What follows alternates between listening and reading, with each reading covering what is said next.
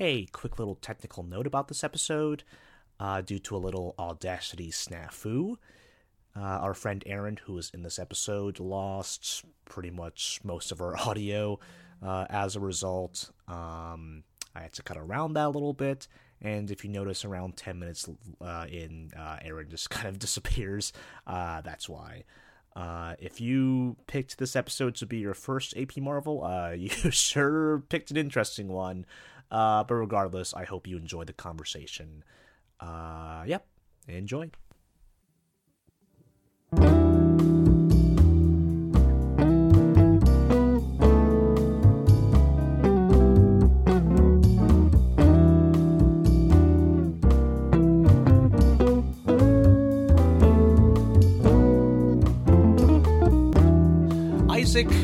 Ike Perlmutter.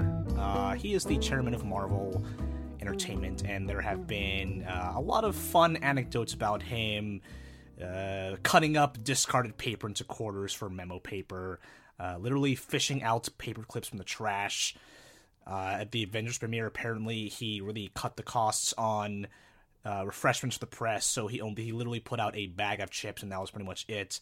And the urban legend is that they had to steal food from the 5-year engagement preview, the premiere, to feed the press. And also, most infamously, apparently he went to the Iron Man premiere in disguise in, like, a hat and a fake mustache. Ike Perlmutter is a weird dude. So, why are we interested in this man? Well, I think the main thing we're gonna kind of convey here is that corporations are not your friends, and Ike Perlmutter, being the man at the top, has been responsible for some of the weirder, systemic, problematic aspects of not just the Marvel Studios films, but Marvel in general. So, you are listening to AP Marvel Episode 33. I'm your usual host, Chris Compendio. I'm here with Anthony Paone. Hey, how's it going? It's going wonderful, Anthony. We are here again with Aaron Beasley, who has had a presence in our previous few episodes. What's going on, Aaron? Yo, hi.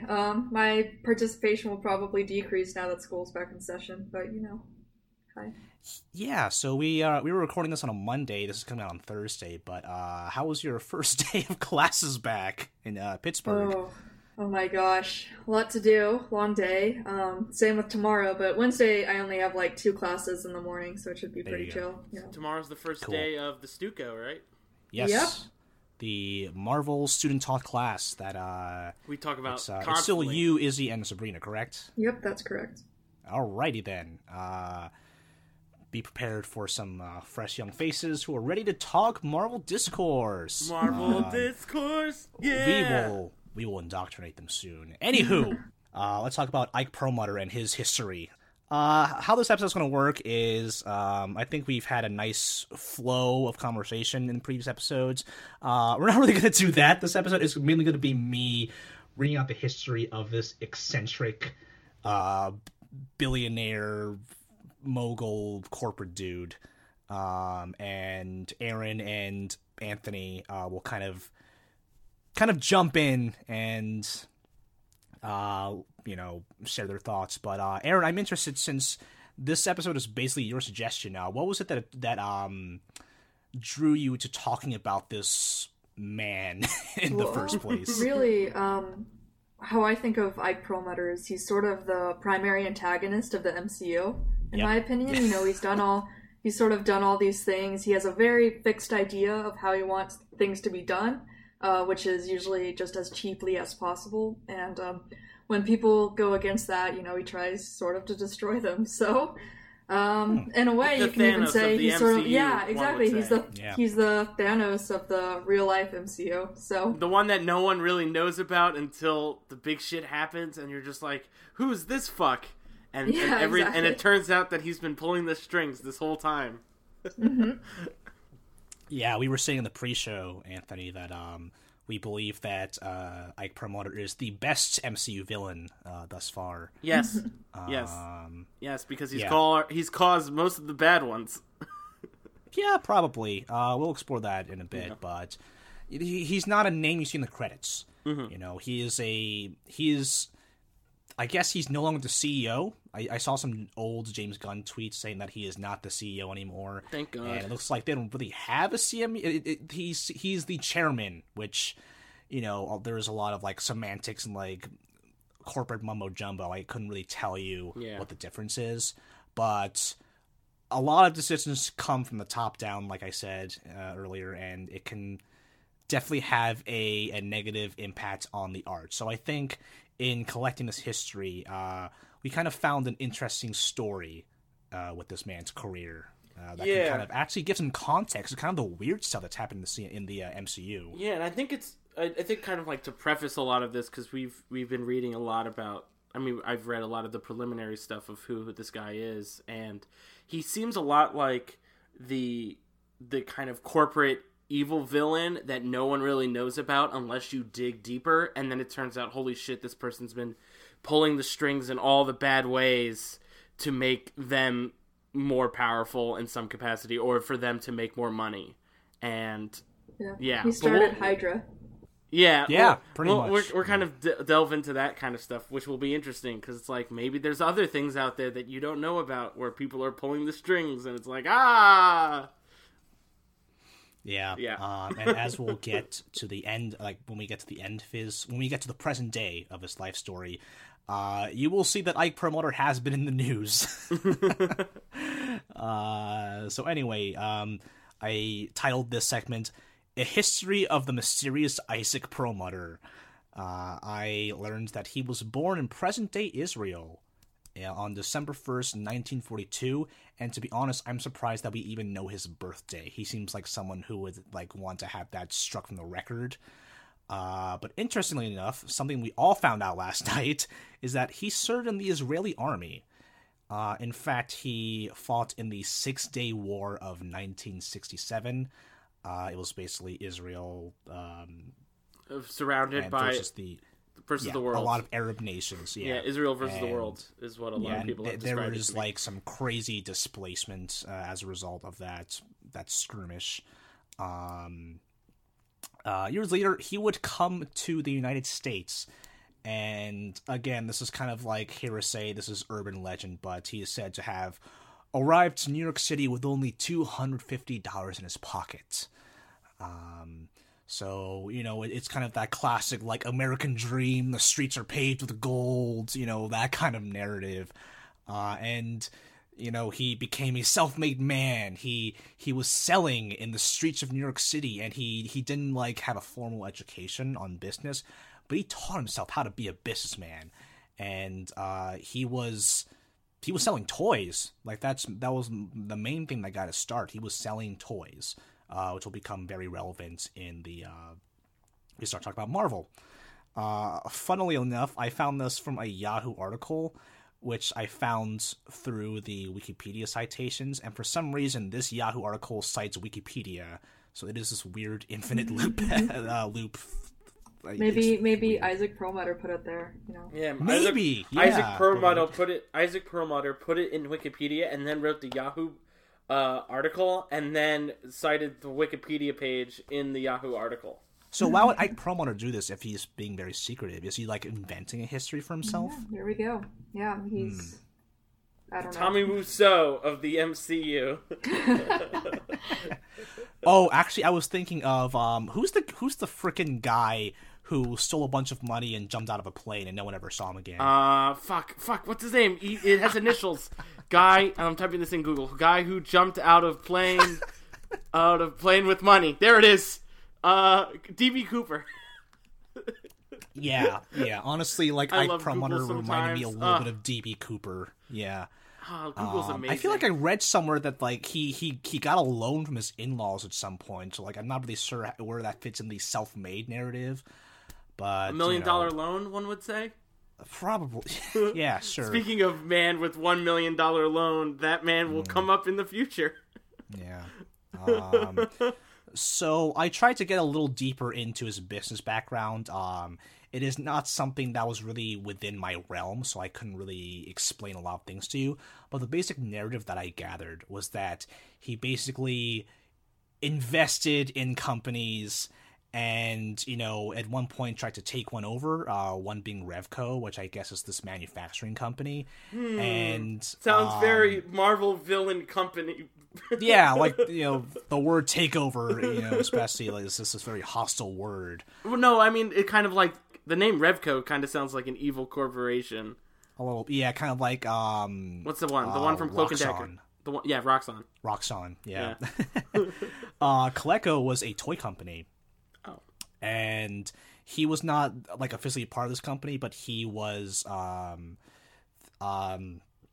there were like excerpts that Wikipedia pointed me to of a book called Vulture Investing, or like the Vulture Investors, and I guess Perlmutter is one of those quote unquote Vulture investors who was basically investing in this company, and as Coleco was going down, Perlmutter was basically profiting from the troubles and the struggles of this Coleco company. What a fuck. And I was scrolling through those excerpts on Google Books, and I saw the name Wilbur Ross there. And if you like follow the Trump administration, Wilbur Ross is currently Donald Trump's Secretary of Commerce. I think he was some sort of lawyer who was involved in this whole mess. But Jesus I was like, wow, Christ. Yeah, isn't that? The I web wrote down, goes deep. Yeah, these are the kinds of people that people on the right would probably admire. Like, oh, they are smart businessmen, Yeah. like they're cutthroat, but they are successful, and they are, true Americans. They're patriots. Yada yada yada. Capitalism, right? Yeah. Did I do that right, Tony? I'm not really sure. No, you did it right. Yeah, capitalism bad. We've acknowledged that multiple times on this podcast. Yeah, absolutely. So by 1993, he was on the Marvel board of directors, and this was as a result from a co-venture called Toy Biz. And guess who his partner was? Hypothetical question. Anyone want to say? Well, we're all reading the Google Doc at the same time as you, so Chris, you could say it. That's Avi Arad. You mean the same Avi Arad that has produced almost every single Marvel-based character movie since the 90s? Pretty much. He is the one who said, "The kids love Venom." The kids love Venom. The kids love Venom. Shockingly, the kids also love Aquaman. Apparently, the thing with I did not know how intertwined their history was, but I guess at the end of reading this, I was like, this is not surprising at all. Like, these two, like, very infamous for being controversial within the fandom. Avi Arad, I think, probably gives a little more of a shit about the characters than Perlmutter does. Mm-hmm. Avi Arad, you always, like, see him at the Spider-Man premieres, like, with a Spider-Man hat, and he's, like, talking about the character in interviews, like, whether it's accurate or not, I couldn't really tell you, but, he is not a person who Kevin Feige has a good relationship with. And Avi Arad, like, started, like, Kevin Feige's career. That's arguably... To an extent.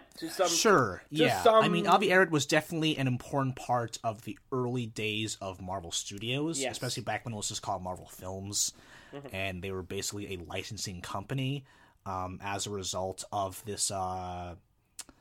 Marvel Group, they went bankrupt in 1996.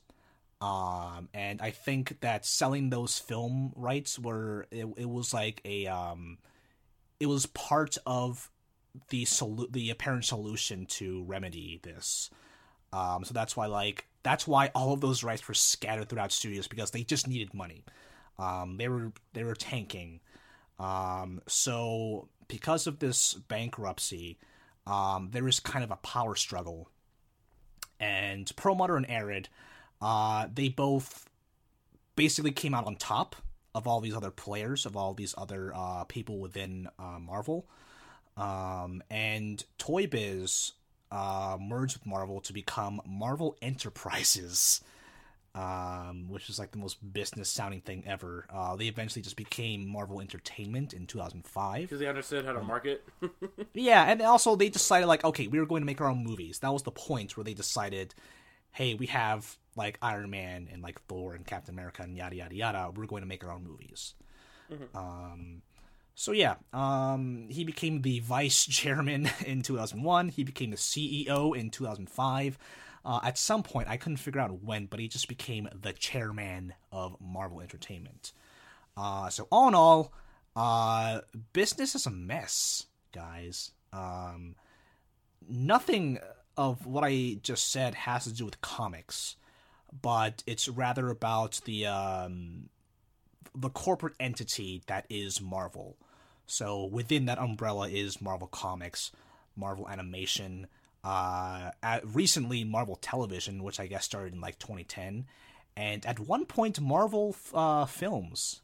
A lot of backstabbing, a lot of license deals, a lot of mergers, and all of this seemed to be so Ike Perlmutter can come out on top. This was all for personal interest.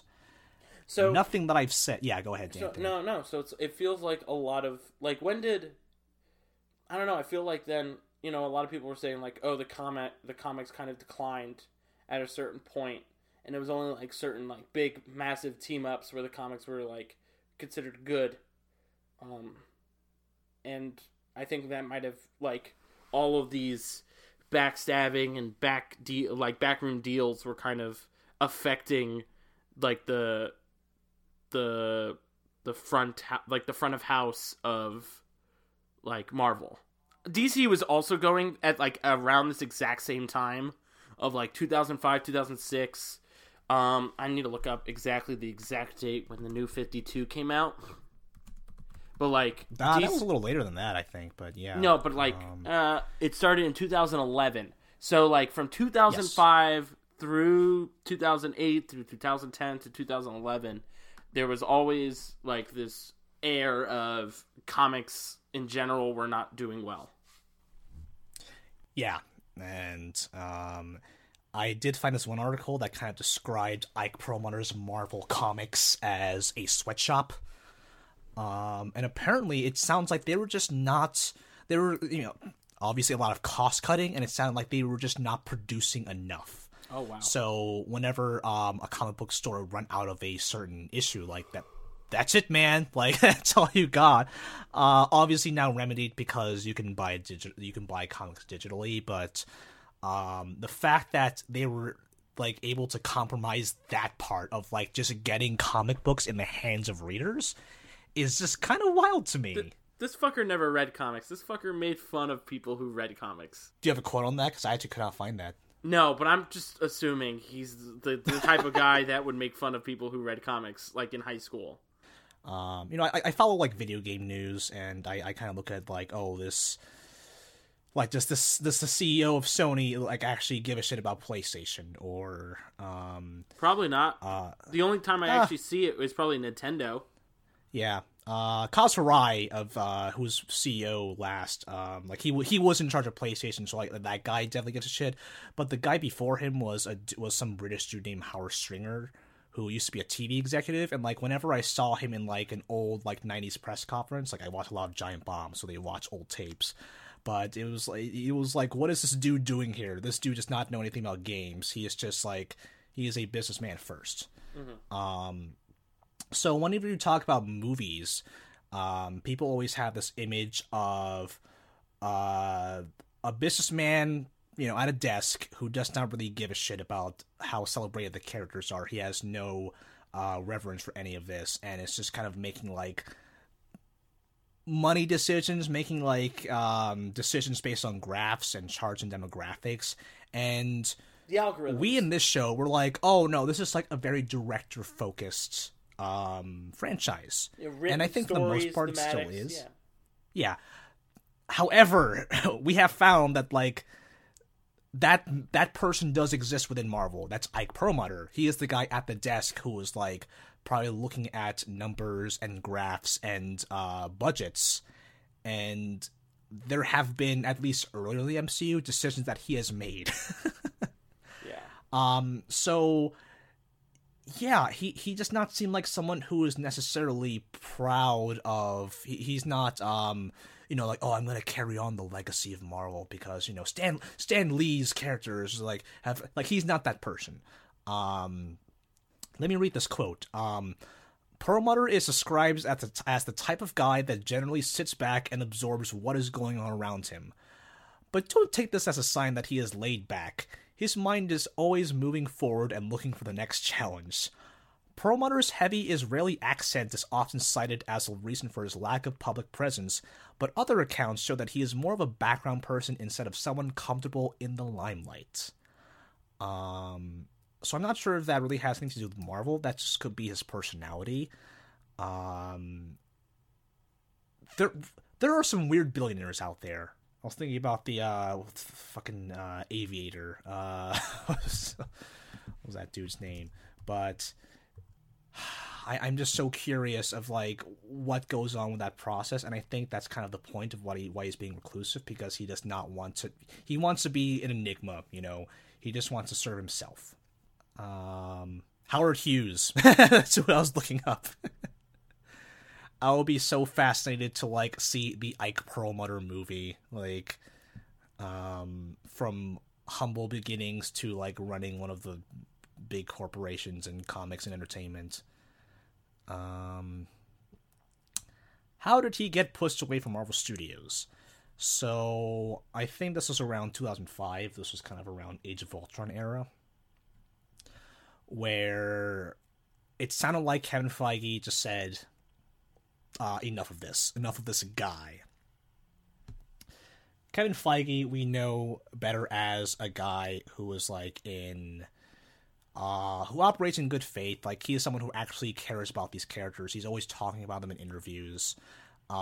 He is not the guy sitting at the desk. He is the guy who is on set. He is like interacting with the filmmakers, with the cast. He is out there. Unlike, Aaron said that like Ike Perlmutter is not out there. In fact, he's the opposite of out there. They had to sketch. They had to predict what he looks like at this age. They had to sketch him out in this hilarious. I don't want to spoil that. Article. I wanted to get to that a little bit later. I don't know when you wanted to get to that. I wanted to get that to like kind of like today. He's like, we don't know where he is. The last we heard of him was like 6 or 7 months ago, and no one knows where he is. We kind of know where he is, though. So there were a lot of incidents, I guess. So one such being, he was reportedly, I couldn't really find a good source for this, but apparently he called these 3 African-American women who work at Marvel the Help. Oof. Yeah. Yikes. Yeah. He has apparently just been a thorn to Kevin Feige's side, where he sent an email to Sony, back in the Spidey days, and these were one of the many emails leaked. He wrote something along the lines of like, female superhero movies do not do well. And he copied and pasted statistics from Elektra and Catwoman and Supergirl. Yes. The three women. Because it all goes back to toys, right? He is a toy guy first and foremost. So there was some Shane Black story that came out where he admitted in an interview that Rebecca Hall, she played Maya Hansen in Iron Man 3. She was actually supposed to be the bad guy. And the reason she was not the bad guy was because, and Shane Black's quote was like, oh, Marvel does not think that female villains would sell toys. And that's not Kevin Feige. That's Ike Perlmutter. Yes, and they had to change the whole damn script because of this top-down decision. Yes. So the whole, Age of Ultron, that's when there was that scene of Black Widow in Seoul, South Korea, on the motorcycle, and the toy replaced her with Captain America. And that was kind of like the peak of, why are there no female action figures for Marvel? Now we know it was definitely an Ike Perlmutter decision, the toy guy. Not only was there all this BS with, racism, sexism, there was also a creative committee. Oh, before we get to, should we do the Don Cheadle's quote? where he said that Don Cheadle replacing Terrence okay. Howard. Yeah, we can get to that. Yeah, I just realized I skipped ahead and I did everything except for that one quote. But giant block quote. Yeah. Yeah. So yeah, along with that history of sexism and racism, he also was quoted as saying, when Don Cheadle was hired, at a cheaper rate than Terrence Howard. Remember, I think Terrence Howard was, the first person cast in Iron Man, not Robert Downey Jr., and Terrence Howard was paid a lot for that first movie. They could not come to an agreement, and they replaced Terrence Howard with Don Cheadle, who looks very different from Terrence Howard, I might say. Very different. Ike Perlmutter apparently told former chairman of Disney Consumer Products, Andy Mooney, that no one would notice because, quote-unquote, black people look the same. Mooney has since left, reportedly over conflicts with Perlmutter, and he was quickly followed out the door by 3 African-American female executives who have since sought settlements. What a mess. Yes. This is very, very bad. Yes. Oh, man. So there's an interesting look in that weird early part of history, of MCU history. Part of me thinks that, so, like, it's been kind of revealed that the CIA doctored Iron Man 1. Like, that's, like, 100% confirmed. You can, like, look it up. There's, like, all the times the CIA went in and doctored movie scripts, and Iron Man 1 was one of them. I think a couple other Marvel movies, but I can't remember. But Iron Man 1... Can you clarify what that means? Like, the CIA would go to the script and say, do we approve of this? Or do we make it look like the U.S. government is taken in positive light? If you're like, filming a movie, like, and you're based in the U.S., then the CIA can do that, which is really fucky. So, how so? Like, just playing devil's advocate. Oh, I don't like when people play devil's advocate when it comes to the CIA, but the CIA has always been known to be really fucky and controlly and assassinate people they don't like, especially minorities. Yeah. I mean, the only reason I play devil's advocate is because, like, someone might be listening and be like, yes. Oh, that's cool that they're trying to make it more authentic, but so, you know, no, I understand, Chris. Yeah.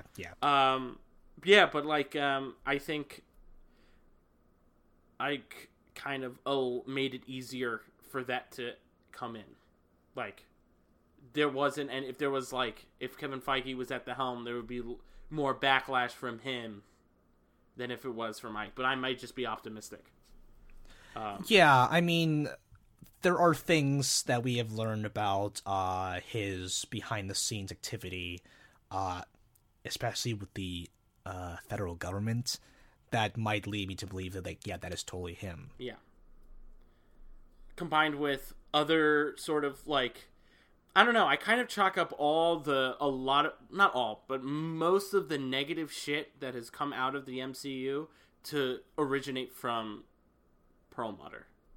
Whether it be character decisions, movie choices, actor choices, etc., to be kind of all come back to the creative committee and Ike Perlmutter. Yeah. Let's talk about that creative committee. Yeah. This is always something that, like, a lot of people don't really know about, so I really like kind of getting into it. Yeah, because sometimes whenever I use the word committee, I usually use that in a negative context. Like I might say, oh, this felt like it was made by committee.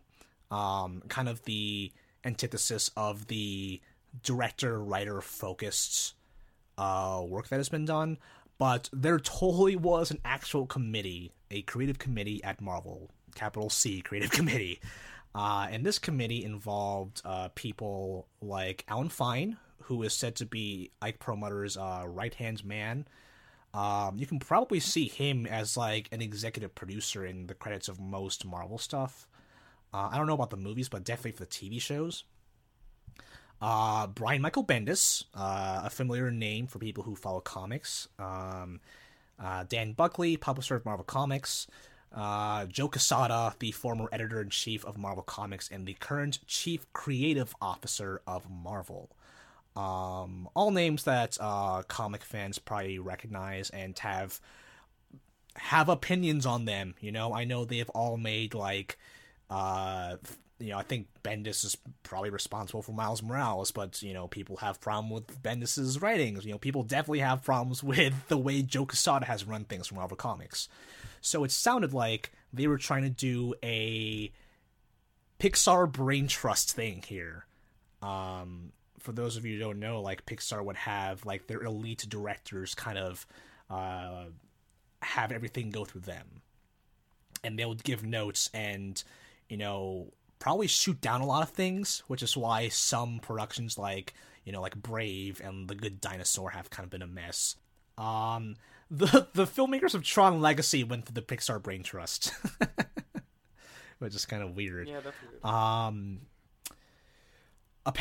I do not think this is as good as the Pixar brain trust. Apparently their notes, and this is according to a Birth Movies Death article, apparently they're the ones who kind of drove Edgar Wright away from Ant-Man. And yep. yeah, see, it wasn't Kevin Feige. It was this fucker. It was this fucker. Possibly, yeah. It was this. See, it all comes back to this piece of shit. Everything that so many people talk about with the problems of the MCU all trace back to this fucking piece of human trash. Okay, yeah. Sorry, it's not all, and but like probably a lot of it comes back. Probably, yes. Now, I have just a quick question before we get into the next 2 points that are mentioned. One is highlighted in our little Google Doc. Yeah. When did Ike leave? When did the committee dissolve, and when did Ike leave? This was apparently in I think 2005. Not 2015. Excuse me. 2015.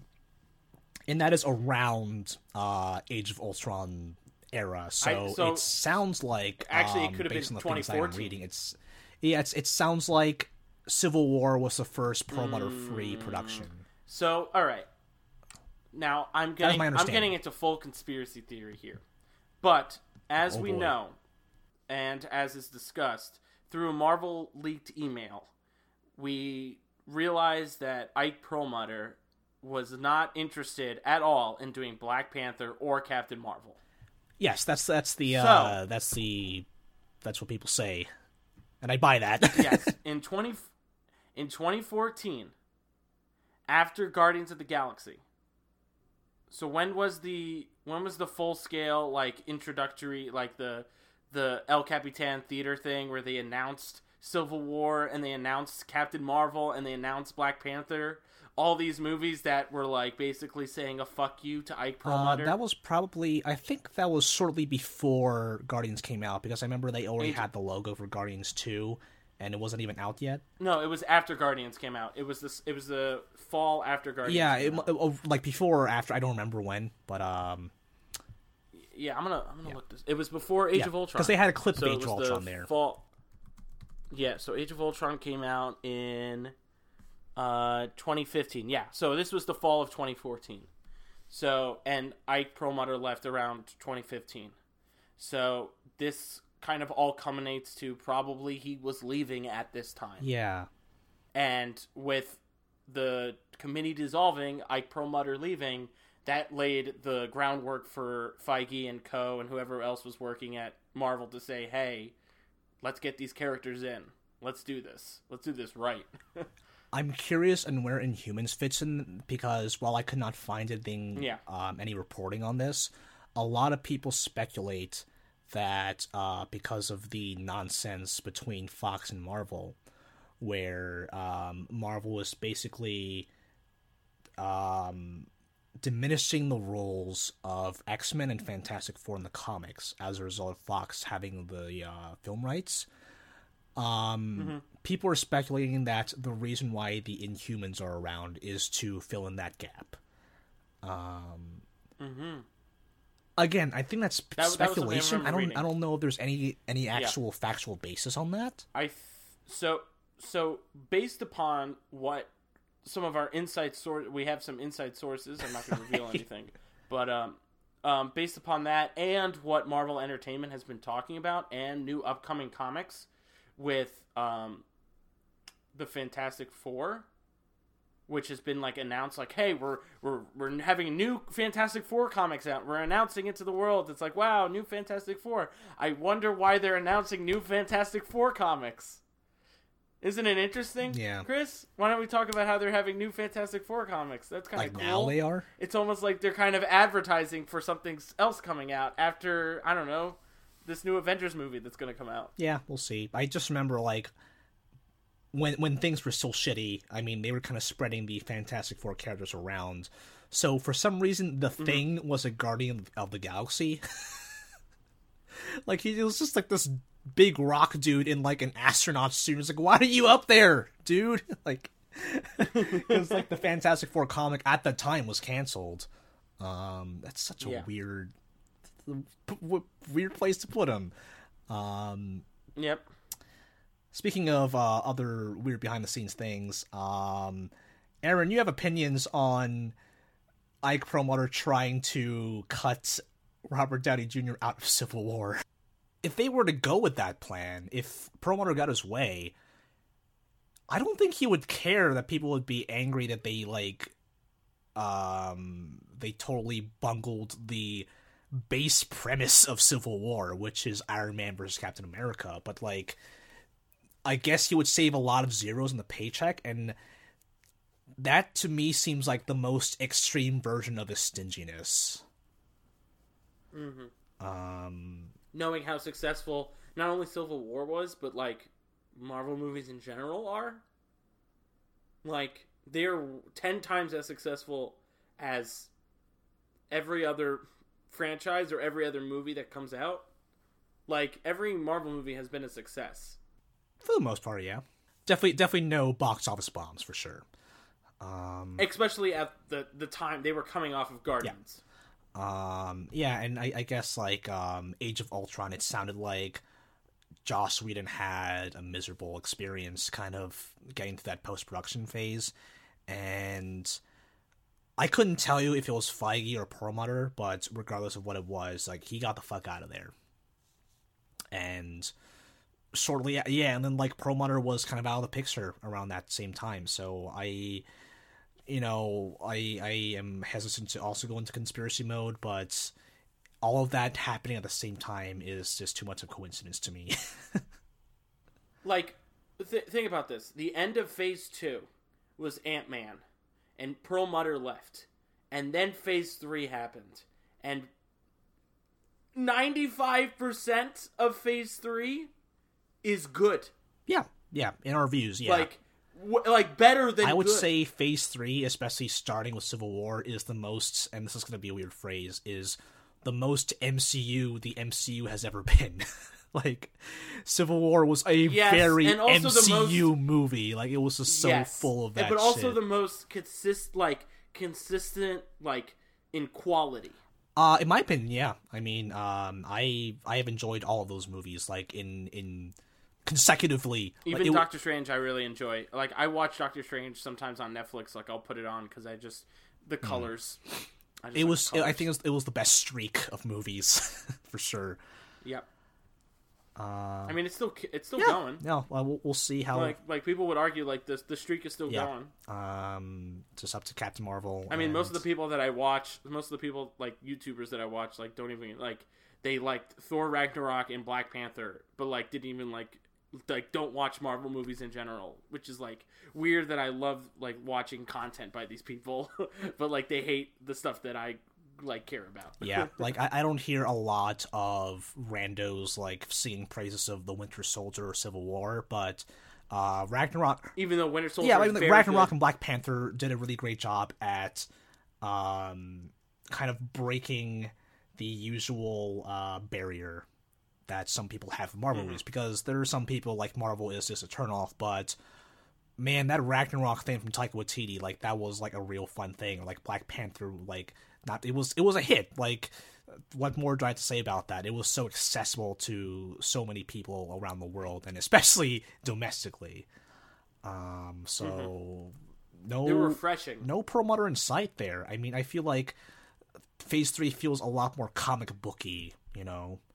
I feel like there are fewer compromises now, and I have been so surprised like how far these movies have been going in terms of like just doing weird things with the comics material, you know. Yeah, part of me just kind of had like a slight little worry about Captain Marvel. Interesting. But I don't know. Okay. That's just me. Maybe I don't know. I don't know. I'm just like, I just had like a slight jerk, like, oh, what if it's like not good and boring? Tony, you want to talk about Donald Trump now? Now that we've talked about it a lot. Yeah, this is weird. This is where shit gets weird, and I was kind of surprised it happened because if like we did our research before 2016, we would have figured out all this information about Perlmutter, and then it's like, oh, this is understandable and makes sense. But when there was that article that came out last fall, let me check. I can't. I think it was last fall. Yeah. But no, last spring. Okay, yeah, even earlier than that. Last sure. summer. No, I'm dumb. Sorry. 2 years ago, January of 2017. There was like some stuff going on in Florida involving Donald Trump. With Ike Perlmutter's DNA. And apparently it's like it was his DNA was stolen, so Donald Trump was helping him out. I didn't know if those two stories were related. I know they kind of came about the same time. Yeah, and then there was that other story that came out in that fall. Well, let me give context. Let me paint a picture here. Yeah, now yeah, that we you do kind this. of You do better than this than I do. So, Ike Perlmutter has apparently, and his wife Laura Perlmutter has apparently had a friendly relationship with Donald Trump. They have shown up at since he became president. He has shown the Perlmutters have shown up at the inauguration. Well, yeah, Laura Perlmutter was a part of the inauguration committee. So they were at the inauguration, I'm assuming. Yeah, and so it seems to me that the thing that the Perlmutters are focused on are veterans and veterans care. So Perlmutter was at like the signing of some sort of VA-related bill. And, you know, usually the tradition is that, you know, the president has all of these pens and, like, will sign a thing and then, like, give the pen as, like, a commemoration to, like, the people who were at the signing. So there is a picture of Donald Trump handing Ike Perlmutter a pen when, you know, usually Ike Perlmutter is not in photos because apparently if you capture a photo of him, you'll capture his soul, I guess. I don't know. Is he a vampire Chris, or something? Hey, Chris, yeah. When did Ike Perlmutter fight for the U.S. military? He did not fight for the U.S. military. Then why is he advising on veterans affairs? Shouldn't people be questioning this shit? They are questioning it, in fact, because here's the thing. The Perlmutters go to Mar-a-Lago, and if you're in the United States, you recognize Mar-a-Lago as basically the second White House, because it is Donald Trump's resort in Florida. He goes there very often, and the Perlmutters, they switch between, they have residence in New York City, but they also live in Palm Beach. So the Perlmutters often go to Mar-a-Lago, and for some reason, Ike Perlmutter is like one of the many Trump whisperers. He is an informal advisor, and Trump seems to have a lot of those. He does not seem to trust the actual official institutions and positions that are already established. You know, he will usually try to exploit them to his advantage. So you hear a lot of stories about like what he's been doing with his chiefs of staff. Like he tries to get his chief of staff to fire people rather than him. He always kind of goes over the chief of staff's head. And he usually calls up people like who do not work for the White House to ask for advice. I think Tom Barrack, like one of his business friends from back in the day, who does not have a formal role in government, he always calls that guy. So this Donald Trump seem is sketchy at all. Well, yeah, he's really he's obsessed with loyalty, you know. He will only listen to the people who have been at his side for like his entire life. He is the kingpin. Yeah, and like granted, like he will like throw away anyone who does him wrong, like, you know, like Steve Bannon and Michael Cohen more recently are examples of that. Sorry, sloppy Steve Bannon, as he says on Twitter. Now I do want to point out that, in my opinion, I don't necessarily like establishment politics either. But this is taking it in the mafia direction, where instead of the people have the power, I have the power, which is very different than keeping the status quo, where the capitalists are in charge, whereas instead of the capitalists being in charge, only the very select few of my friends are in charge. Yeah. And I agree with you, Anthony, because like I'm like way not into institutions, but it's the specific people he is talking to. Yes, of course.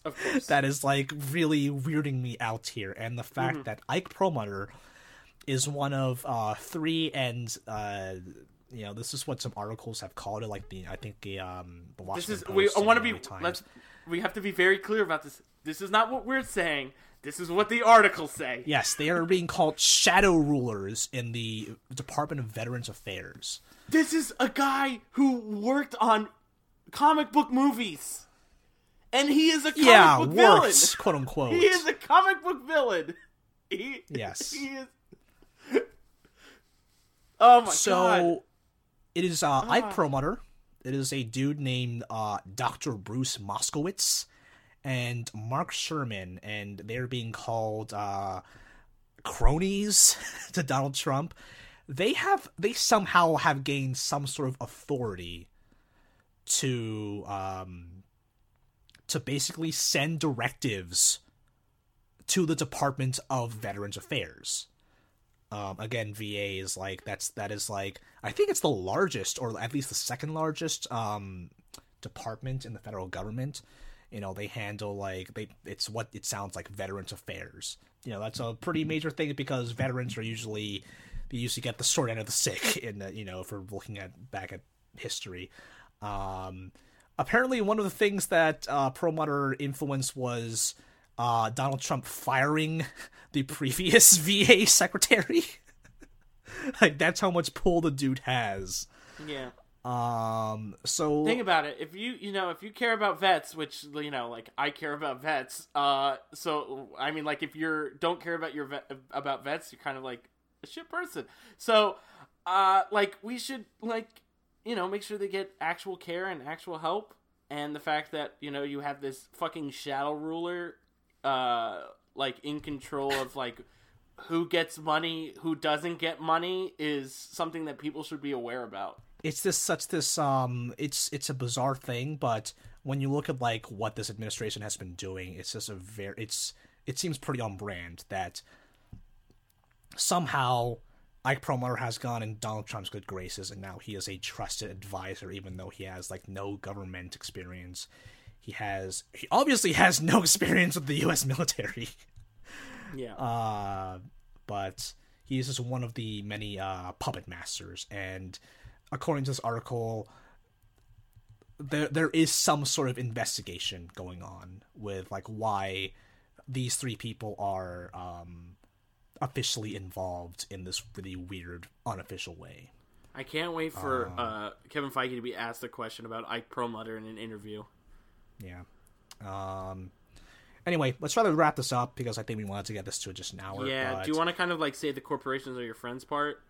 I actually wanted to, before that, I wanted to ask you guys, do you buy all of the, like, listening to all of this, do you buy all the speculation that he is the reason for, we had an episode about the TV movie Split. Do you necessarily believe, like, Ike Perlmutter is manipulating these events and trying to create this rift between them, or do you think it's just, like, other corporate politics that we don't even see? Like, when people talk about, oh, there are no crossovers between TV and movies, they're always like, oh, it's all Perlmutter's fault. Are you one of those people? I think initially it was, and kind of like we're just dealing with the downfall of it. And like, as you can see with all the Netflix shows being canceled, it's just kind of like, I think Disney's kind of reining it in and trying to say, okay, we have all these things, let's actually be more consistent about how we're going to do this. I think Ike was kind of like, let's just spread it all out there as best we can and just put all of our goods in all these baskets, and that's what led to kind of conflicts in production process stuff. I mean, I'm just kind of optimistic in that front. I don't think it's like shady stuff. I think it's a combination of what Ike did as well as what the current climate is, and with what Jeff Loeb is. I don't think Jeff Loeb is very good at what he does, in my opinion. Right, sure. And I mentioned that before on this podcast, so yeah. Yeah, and it's really easy to blame just one person for bad things that are happening. So I kind of fluctuate of like, oh, he is definitely the one guy you should blame, but at the same time, Marvel is such a large body, like, I didn't really clarify earlier, but Marvel Studios, in case you didn't know, Marvel Studios is no longer under Marvel Entertainment.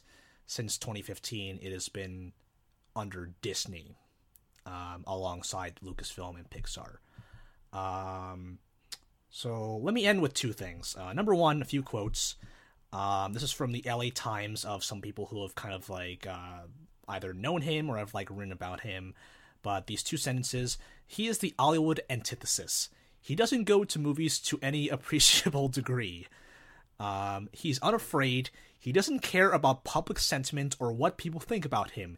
He cares about what makes most sense to him. He is a true neutral. Sure. And it's really interesting that this LA Times article kind of characterizes the comics as research and development for film, TV, video games, and yes, toys. Yikes. So at this point, it seems like in Ike Perlmutter's Marvel, the comics as creative entities by themselves do not matter. These comics are just reasons to make money. Yes, to make more things that will be more profitable. Corporations are not your friends. Yeah, so corporations are not your friends. That's an interesting way to look at it. Like, they don't care about you.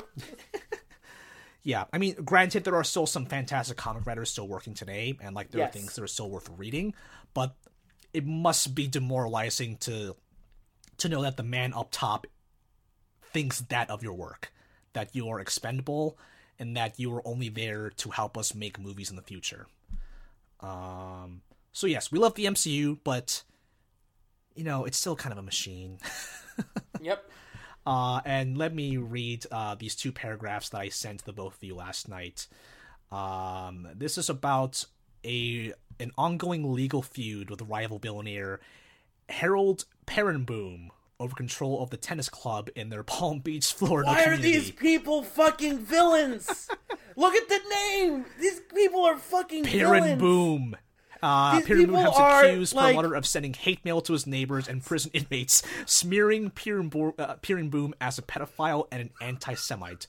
Perlmutter has admitted distributing negative newspaper clippings about Perenboom to friends and neighbors, but denies the more salacious hate mail campaign, instead attributing to a false flag operation executed by a former Perenboom employee who has denied it. Perlmutter has accused Perenboom of stealing his DNA, while Perenboom accused Perlmutter of using Marvel resources to execute the alleged hate mail scheme, and also enlisting multiple Marvel employees to help Perlmutter investigate Perenboom. The whole affair was expected to go to trial this fall, I guess last fall of 2018, but it hasn't started yet, and during a trial stemming from an NYPD bribery scandal earlier this month, Perlmutter was named on the witness stand by a former police officer who said he helped the Marvel chairman obtain a gun permit and attended multiple Marvel movie premieres. What is this? What is this? This doesn't make any sense.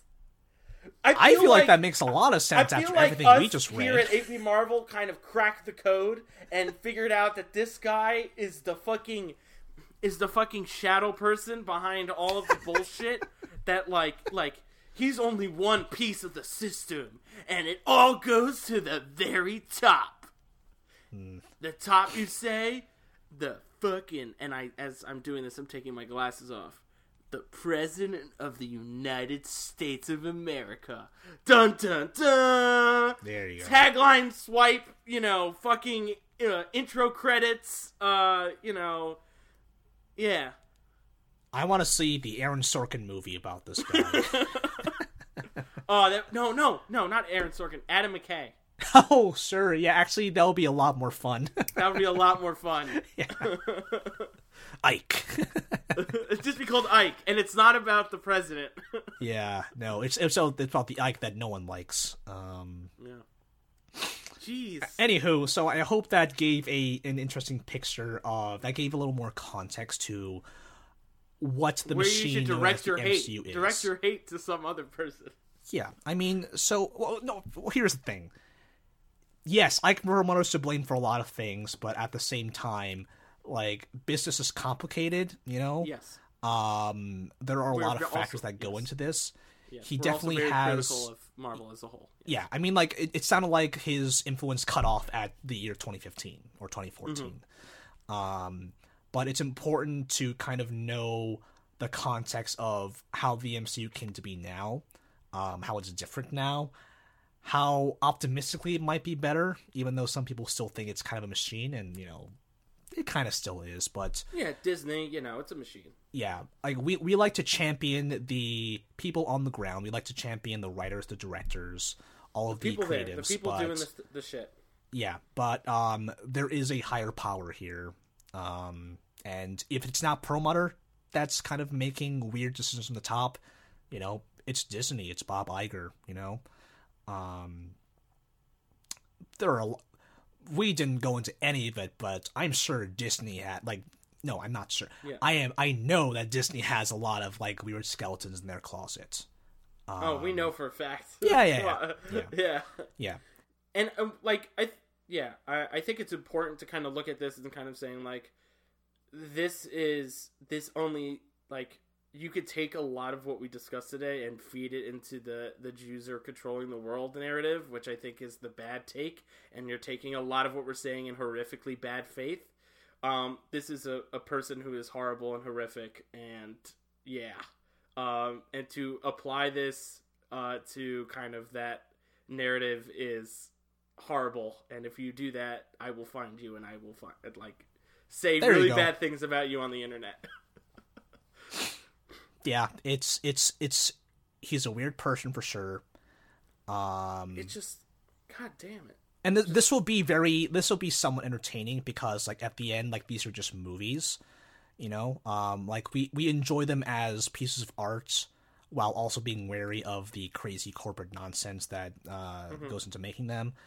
The thing that makes it less funny is that he is whispering in the ears of the most powerful person on earth. So keep that in mind. Anthony Payon, where can people find you on Twitter? You can find me at the Pizza Taco on Twitter. Yeah, talk to me. I share a lot of things. I talk a lot of talk. It's fun. I am on Compenderizer. I forgot to plug my own social media last week. Oh no, what will they ever do? Oh no, they'll never find me now, even though it's in the show notes. You can subscribe to AP Marvel on Apple Podcasts, Google Podcasts, Spotify, YouTube. Leave us a review. We love reviews. You can give to our Patreon so we can pay our writers and contributors. We should have a Marvel Musings by Izzy. I'm not sure. Izzy is not in this episode because she is the production manager for a show, which I think is crazy because they literally just got back to school. So Izzy needs to stop doing those things. I don't know what's going on. I have been a PM for those shows, and I can tell you it's a lot. Tech Week. It's a lot. It's a bitch. It's a bitch. February slot is a fucking sprint. Because, oh god, you only have 4 weeks to do it.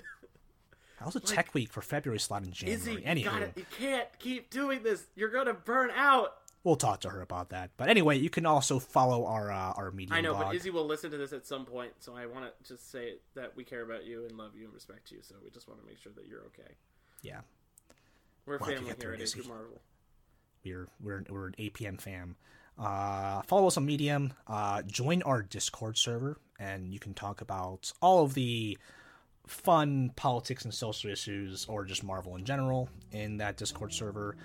Thanks to Charles Villanueva for the graphics. Thanks to Steve Malder for the music. And we're off. We're actually going to record another episode about Loki in a few days, but that'll come out a week from today. So thanks for being with us. We'll see you next time.